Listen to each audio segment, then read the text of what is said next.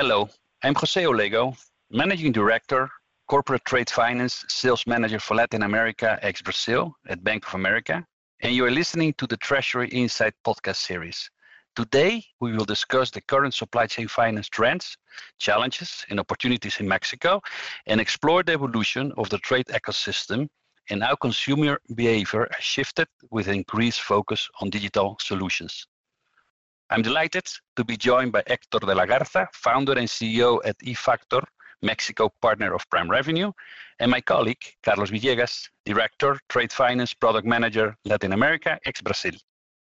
Carlos, from your perspective, what are the current supply chain finance market trends in the region? Hello, Hector, Jose. It's a pleasure for me to have this conversation with both of you. Current supply chain finance trends are focused in four big topics. First, digital environment, which includes e-signature models, new connectivity solutions, such as an API integration, and last but not least, digital onboarding. Digital also means efficiency and cost reductions. Second, ESG integration. Supply chain finance participants are asking for the ESG component embedded into the supply chain finance structures. Mexican companies start to develop or have already implemented an ESG component, and today they are looking for partners with the same approach implemented into the BIU processes. Third, fintech integration. Companies want to be connected anywhere and everywhere.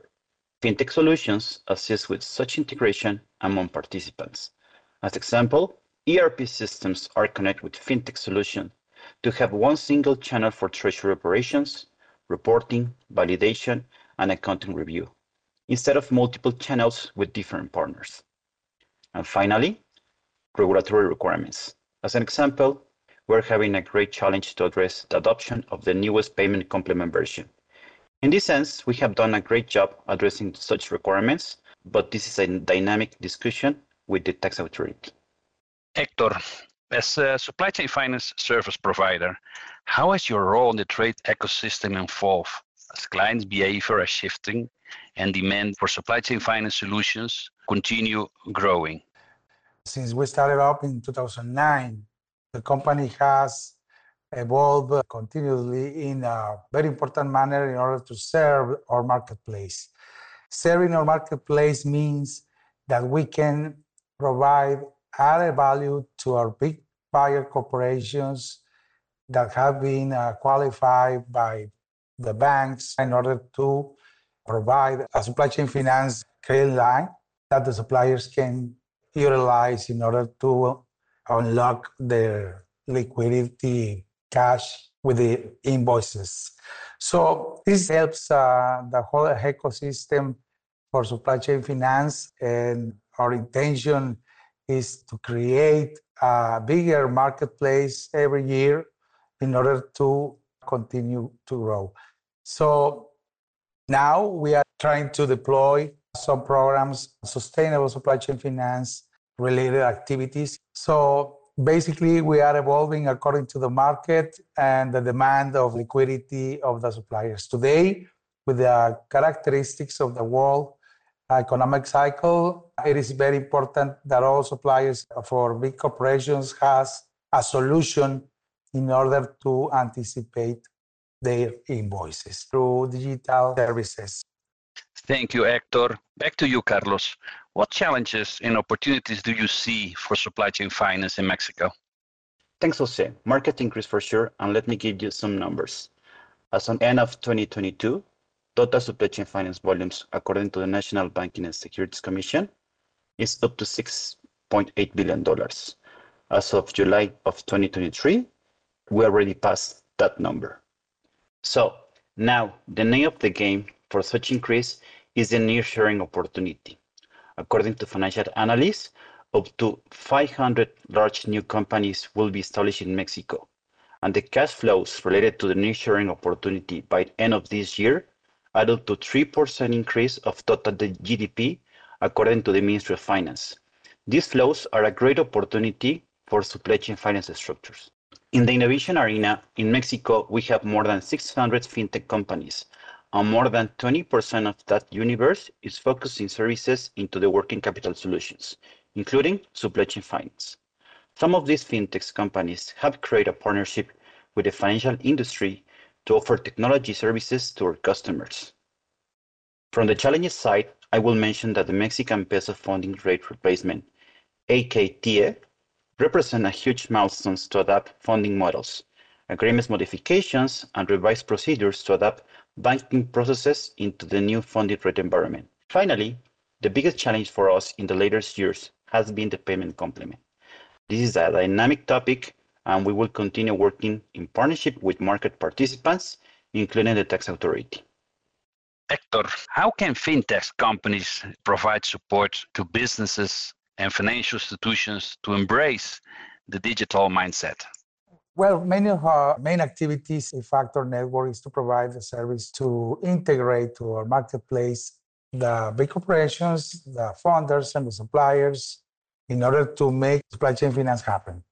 So one of our biggest activities is to do the onboarding of the suppliers according to the requirements of the banks and the big corporations.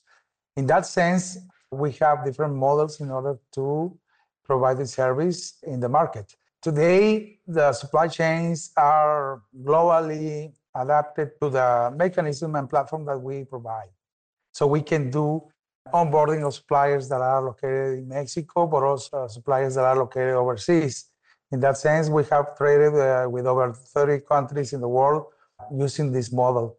So once we deploy the program for the big corporations, we are able to provide the liquidity to all the parties in the location geographically, but also in the proper currencies. So if the transaction is in pesos, we can trade in pesos in Mexico. If it is in US dollars, we can do it as well. So in that sense, we can do financial programs that can be adapted to the platform and to trade through these digital services on daily basis. So we try to focus in the services that the banks require, plus the big corporations and the suppliers. Carlos, what should clients consider as we look to the evolution of digital trends in Mexico? Thank you, Jose. So, key items should be efficiency by reducing the onboarding processing time, and optimize process between the parties in supply chain finance structures. Cost reductions, improving the connectivity model and reducing hard copy data maintenance with optimized process.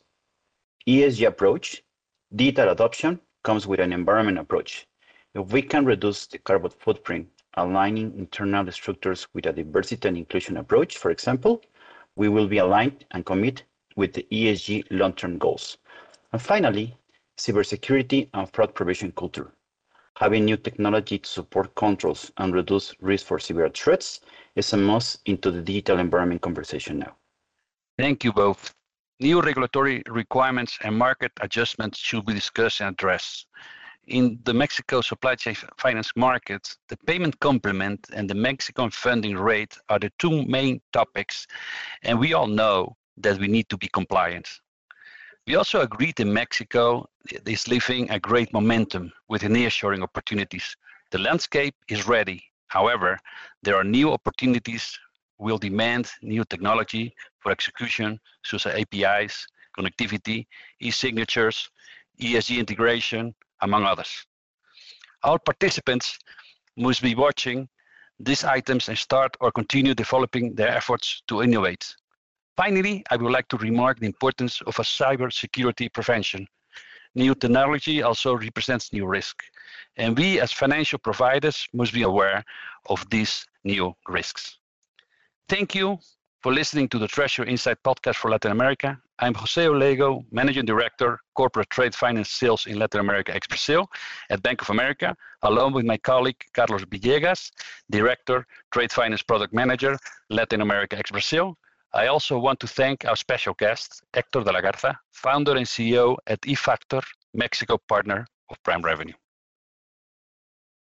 Bank of America is the marketing name used by certain global banking and global markets businesses of Bank of America Corporation. Lending, other commercial banking activities, and trading in certain financial instruments are performed globally by banking affiliates of Bank of America Corporation, including Bank of America NA, member FDIC. Copyright 2023, Bank of America Corporation. All rights reserved.